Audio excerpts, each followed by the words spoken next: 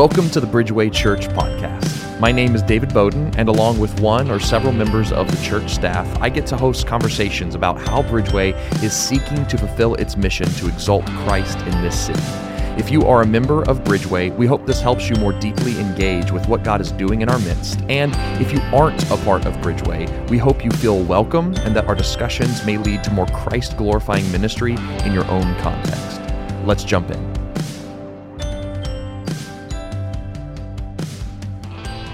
Well, welcome everyone to a very special episode of the Bridgeway podcast. Here at Bridgeway Church, we hosted the first of our connected seminars in January of 2020, and we wanted to share that with you today. So I've got our Director of Family Ministries here, Krista Meyer, ready to tell us all about connected seminars and what we are about to hear, not only today, but over the next several weeks as we address a new topic. So first off, welcome. How are you? Hi, thanks. Yeah. I'm doing good. Good. So what is the Connected Seminar series at Bridgeway? Okay, so at Bridgeway, we say a lot that we're a diverse spiritual family. Mm-hmm. And so our Connected Seminars are a way of celebrating diversity. So we recognize that we are diverse in our ethnicity, in our gender, in our gifting, in our ages, but we also want to talk a little bit about life stages. Yeah. And so our Connected Seminars are celebrating 3 life stages. We're celebrating singleness, marriage, and parenting. I see. Okay. Mm-hmm. So then the first of that in that list was Singleness, which Yes. is the theme of this first Connected Seminar, as well as this series of podcasts we're about to go through. Yes, And that's so right. why Singleness? Why did we choose that as the Connected Seminar series and putting it on the podcast? Why is this something we need to be talking about? Yeah, so to be honest, I was a little surprised by the topic of singleness. I felt like the Lord just really put it kind of in front of us. This is a life stage that is oftentimes not talked about. So I feel like there's some really important things to understand, some important conversations to have. There's some unique challenges, but there's also some really unique celebrations and ways to embrace that life stage. And so I think we talk about family ministry and we really quickly jump to, oh, well, it all starts at marriage or it all starts at parenting. But I think we realize our whole life is about being a spiritual family. Definitely. And so it's good for us to really talk about this stage of singleness and what God wants for us in that stage of life, and to be able to come alongside our brothers and sisters and really be connected with where they're at. I love that. And we don't really, do we know what we're doing next in the Connected Seminar world? Or we just know that it's coming, or do we know what's next? Yes. So our next thing will be marriages. Okay. Yeah. Well, that'll be fun. Yeah. And I guess it's been really neat to have a conversation about singleness before we go into marriages, because I think our conversations going into marriages, or the conversations coming out of marriages, is going to be totally different now that we have spent significant time in a room with single leaders at Bridgeway who have shared so much of their heart, the hard things and the really great things about singleness. It has reframed my thoughts and hearts for the life stage of singleness. And honestly, it has made me reevaluate my heart and the places where I hold marriage as an idol in my life, where it should be pointing me to the ultimate marriage, where my ultimate intimacy and satisfaction is.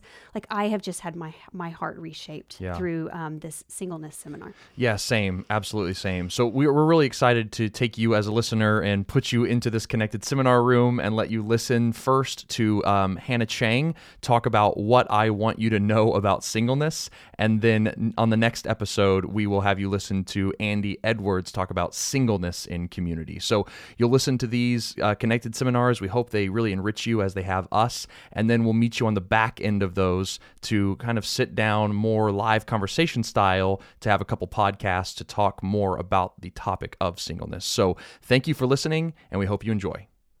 Hi, so like Krista said, my name is Hannah. I've been at Bridgeway since 2013, and I've been on staff as an event coordinator for the past 3.5 years.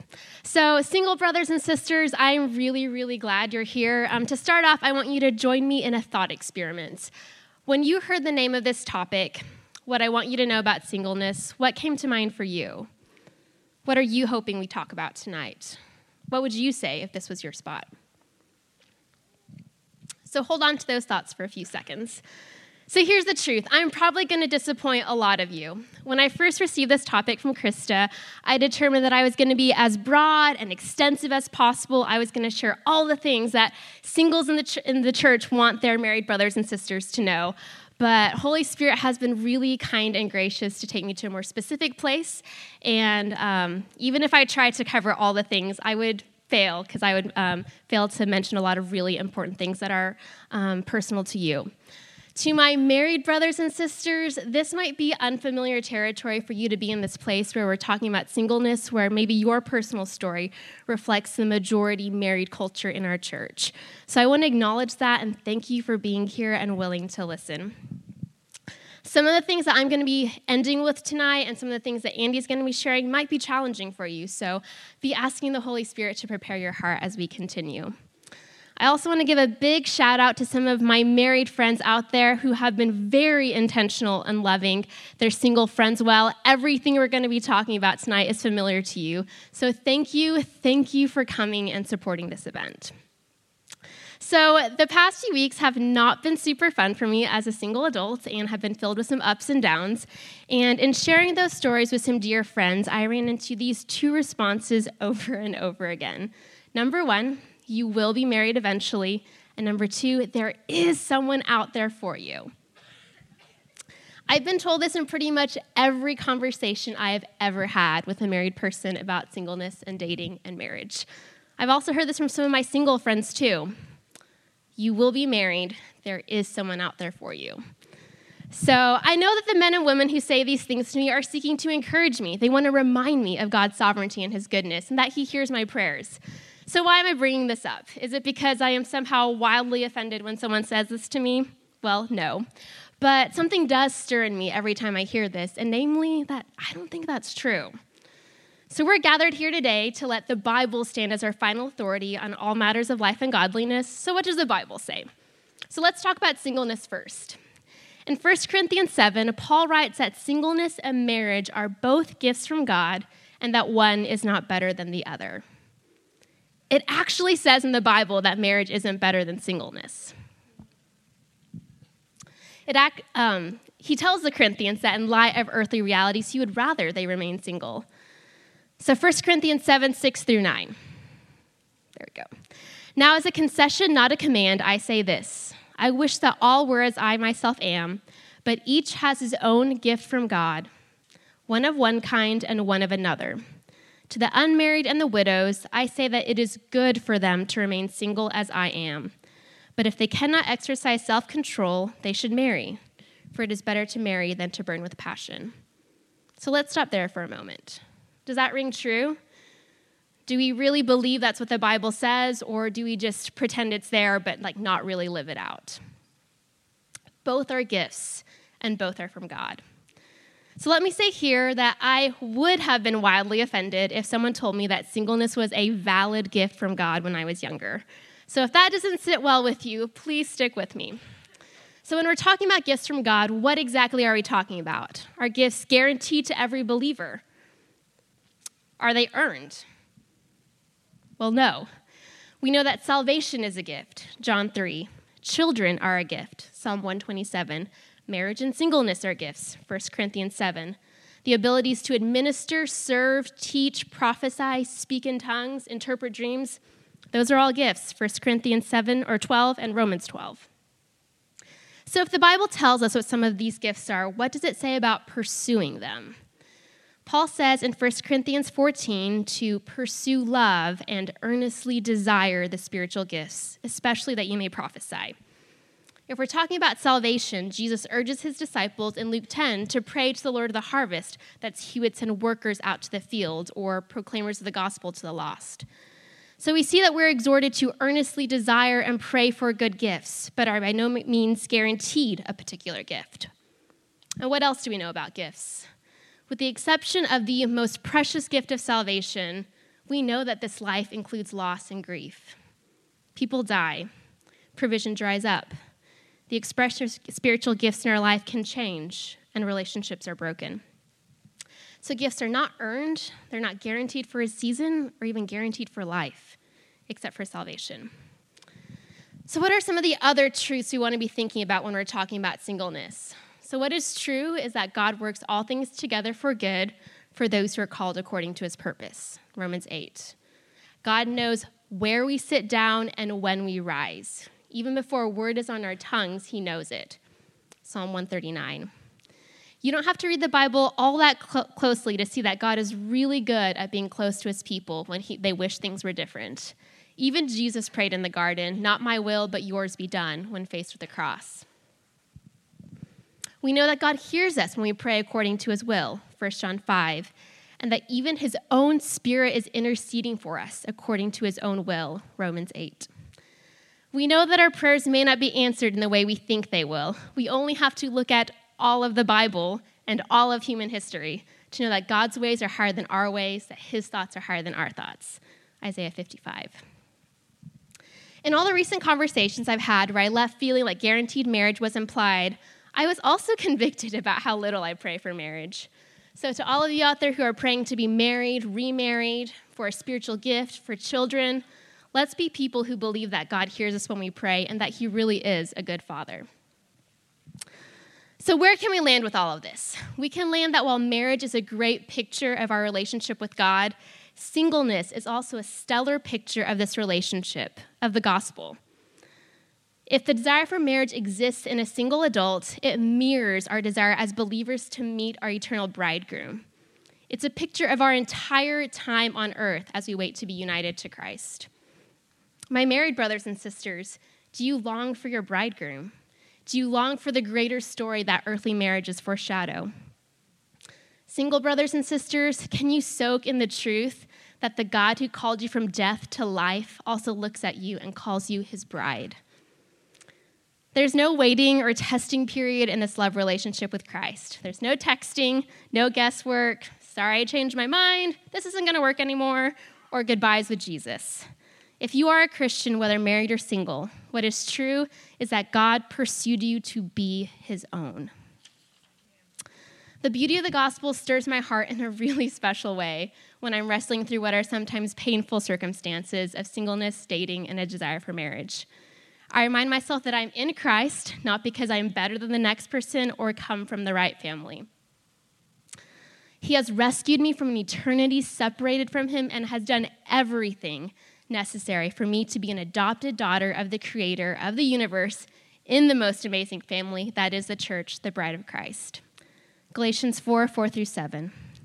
When the fullness of time had come, God sent forth his son, born of woman, born under the law, to redeem those who were under the law, so that we might receive adoption as sons. And because you are sons, God has sent the Spirit of his Son into our hearts, crying, Abba, Father. So you are no longer a slave, but a son. And if a son, then an heir through God. No one can look at Scripture and confirm whether someone will be married or remarried. What is true is that only God knows our future. To tell a single friend that they will get married is actually not different from telling someone who wants a child that they will have a baby, or telling a friend who's unemployed that they will absolutely get their dream job. Those are things we don't know, that we can't know. And like I said, God never promised that in Scripture. We don't want to be people who keep kicking the can of hope down the road, saying, hope in this or hope in that, or it will be here one day. We want to be people who can sit in the reality of unanswered prayers, unmet desires, of deep loss and great grief, and have the Holy Spirit be our comforter, our counselor, and our guide. I also want to mention that there may be some of you who believe that you received a revelation from the Lord regarding future marriage for a single friend. We believe in prophetic revelation here at Bridgeway. Praise the Lord that he has spoken to you. But at a minimum, we would tell you, you should keep that between you and the Holy Spirit. God can speak to us about things that we are not to share, but instead use as direction for prayer. So pray for your single friend, that God will orchestrate their lives, that they will meet, that they will date well, and that they will eventually marry. So you might be thinking now, how am I supposed to talk to my single brothers and sisters about singleness? Well, first off, I'm asking you to mainly listen. But in light of that, here are some helpful hints. And these might be helpful whether you're married or single. So I've titled this next section, how to have a loving conversation with a single adult, a few suggestions. These questions will be up on the screen so you can follow along. You might start off with, we've never talked about this before, but I care and love you and want to know what life is like for you as a single adult. So, do you want to be married? If so, are you dating? How's that going? What's been hard? If your friend is dating online, what are you looking for in a profile? What do you like about the website or app you're using? Would you be willing to be set up? Could I be a part of your team? So when I say team, I'm referring to the trusted group of friends that have been welcomed, been given permission, and blessed by a single adult to set them up on dates. So here's my side note. Please ask, don't assume the answer to these two questions. And also, don't ask these questions if you're not willing and ready to hear no. Your friend may say yes. If so, great. So maybe your friend doesn't want to be married. What has that journey been like? When did you first think that your future might not include marriage? What has God taught you in the midst of that? How has care in the church been for you during your separation? Do you feel like you can talk about the realities of life after divorce in our community group, or does that feel taboo? How have people supported you well? What has been disappointing? How have things changed over time for you? When is grief the hardest for you, whether because of divorce, widowhood, or simply because of loneliness? What has it been like for you here at Bridgeway? Maybe if you're from a different church, what has it been like for you in that church family? What's it been like for you in this community group? If they're not in a community group, maybe ask them why. How and when have you felt included or excluded? Do you think that our community group is centered around the nuclear family? What do you wish would change at Bridgeway or in this community group? Community group leaders, in a future gathering, I'd really encourage you to ask the single adults in your group these questions and have them share their thoughts. And we'll provide these questions on a resource link on our website, if you would like them. Ask them what they thought of when I opened with my initial question of what came to their mind when they heard this topic of what I want you to know about singleness. So really quick, here are a few thoughts to close. These are my lightning round of things single adults in the church might want you to know. So, number one, if you are planning any sort of get-together that includes plus ones, please let your attendees bring any sort of guest, not a significant other. I'm really conscious of this when I create staff invites for our Christmas parties. And as an extroverted introvert and a self-proclaimed pro at attending events by myself, going to holiday parties has become really hard over the past few years. Please let people like me bring a friend instead of telling us we must attend alone if we are not in a relationship. Number two, if they have a medical appointment that seems scary, offer to go with them. Even those with children and family members close by might not have someone who's willing to drive them and be there for them. Like Jonathan, I had a medical appointment that I wasn't allowed to drive myself to, and it meant so much to me when I had a friend say that she would always drive me if I ever had a need. Number three, celebrate their lives. People should not have to have a wedding in order to be celebrated. So whether it's job changes, moving houses, a birthday, maybe a special anniversary, be creative. So my C group a few years back hosted a farewell party for me whenever I went off to seminary for a couple semesters, and I'll never forget just the way that they encouraged me, the way they prayed for me, and the way they blessed me in sending me off. So speaking of weddings, number four, know that weddings can be hard for all of your single friends, maybe especially after a broken engagement or a divorce. Offer to drive together, sit with them, and be sensitive. Please, please, please, please, don't ask, when will it be your turn? Number five, realize that your single brothers and sisters don't have the kind of regular physical contact that is common in your life as a married person and or a parent. So hug your single friends. It might be the most physically intimate thing that they experience that week, so be generous with affection, but obviously don't be weird. Number six, let's stop asking singles, and why are you still single? You're so beautiful or handsome or talented. That's a really strange way of asking us to consider that God isn't good or sovereign in our lives. Number seven, it's not uncommon for the topic of singleness to be treated lightly by married friends with patronizing and dismissive remarks.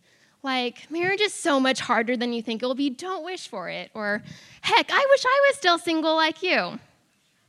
Circumstances of singleness are not funny, and they're not beneath you. So I've had to ask some really close friends to not laugh when I bring up the topic of singleness, and they've been so gracious at responding with humility and honesty. And in these conversations, whether it's with a man or a woman, don't freak out if your friend starts to cry. Really and truly. Welcome their tears and sit with them in their emotions. Also, your single friends might not want to talk about singleness in any given moment, but just keep inviting them into your lives, your homes, your conversations, your families, and have them share when they want to. And finally, 8, ask them how you can be praying for them, and really, truly pray for them. So I realize some of those points might have come out really fast, and some of you are really great at already walking great sensitivity alongside your single friends. But some of you may be recognizing that you've actually done the opposite of what I've suggested. Maybe you've done it this week. I don't want you to walk away feeling shame and condemnation, but rather rejoice that you are leaving more aware of how to love your friends well and invite the Holy Spirit to lead you on that journey. Single brothers and sisters, this may be the first time some of you have heard this perspective on singleness. So I'd encourage you to ask the Lord to reveal, reshape, and revision your understanding of singleness, His sovereignty, and His goodness. Thank you for listening to the Bridgeway podcast. For more information about Bridgeway Church, we invite you to visit bridgewaychurch.com, or you can follow us on social media at BridgewayOKC. And if you enjoy the podcast, please consider leaving us a review on your podcast app, as it helps other people like you find our program. So, on behalf of all the staff here at Bridgeway, I'm David Bowden saying thanks for listening, and we'll see you next time.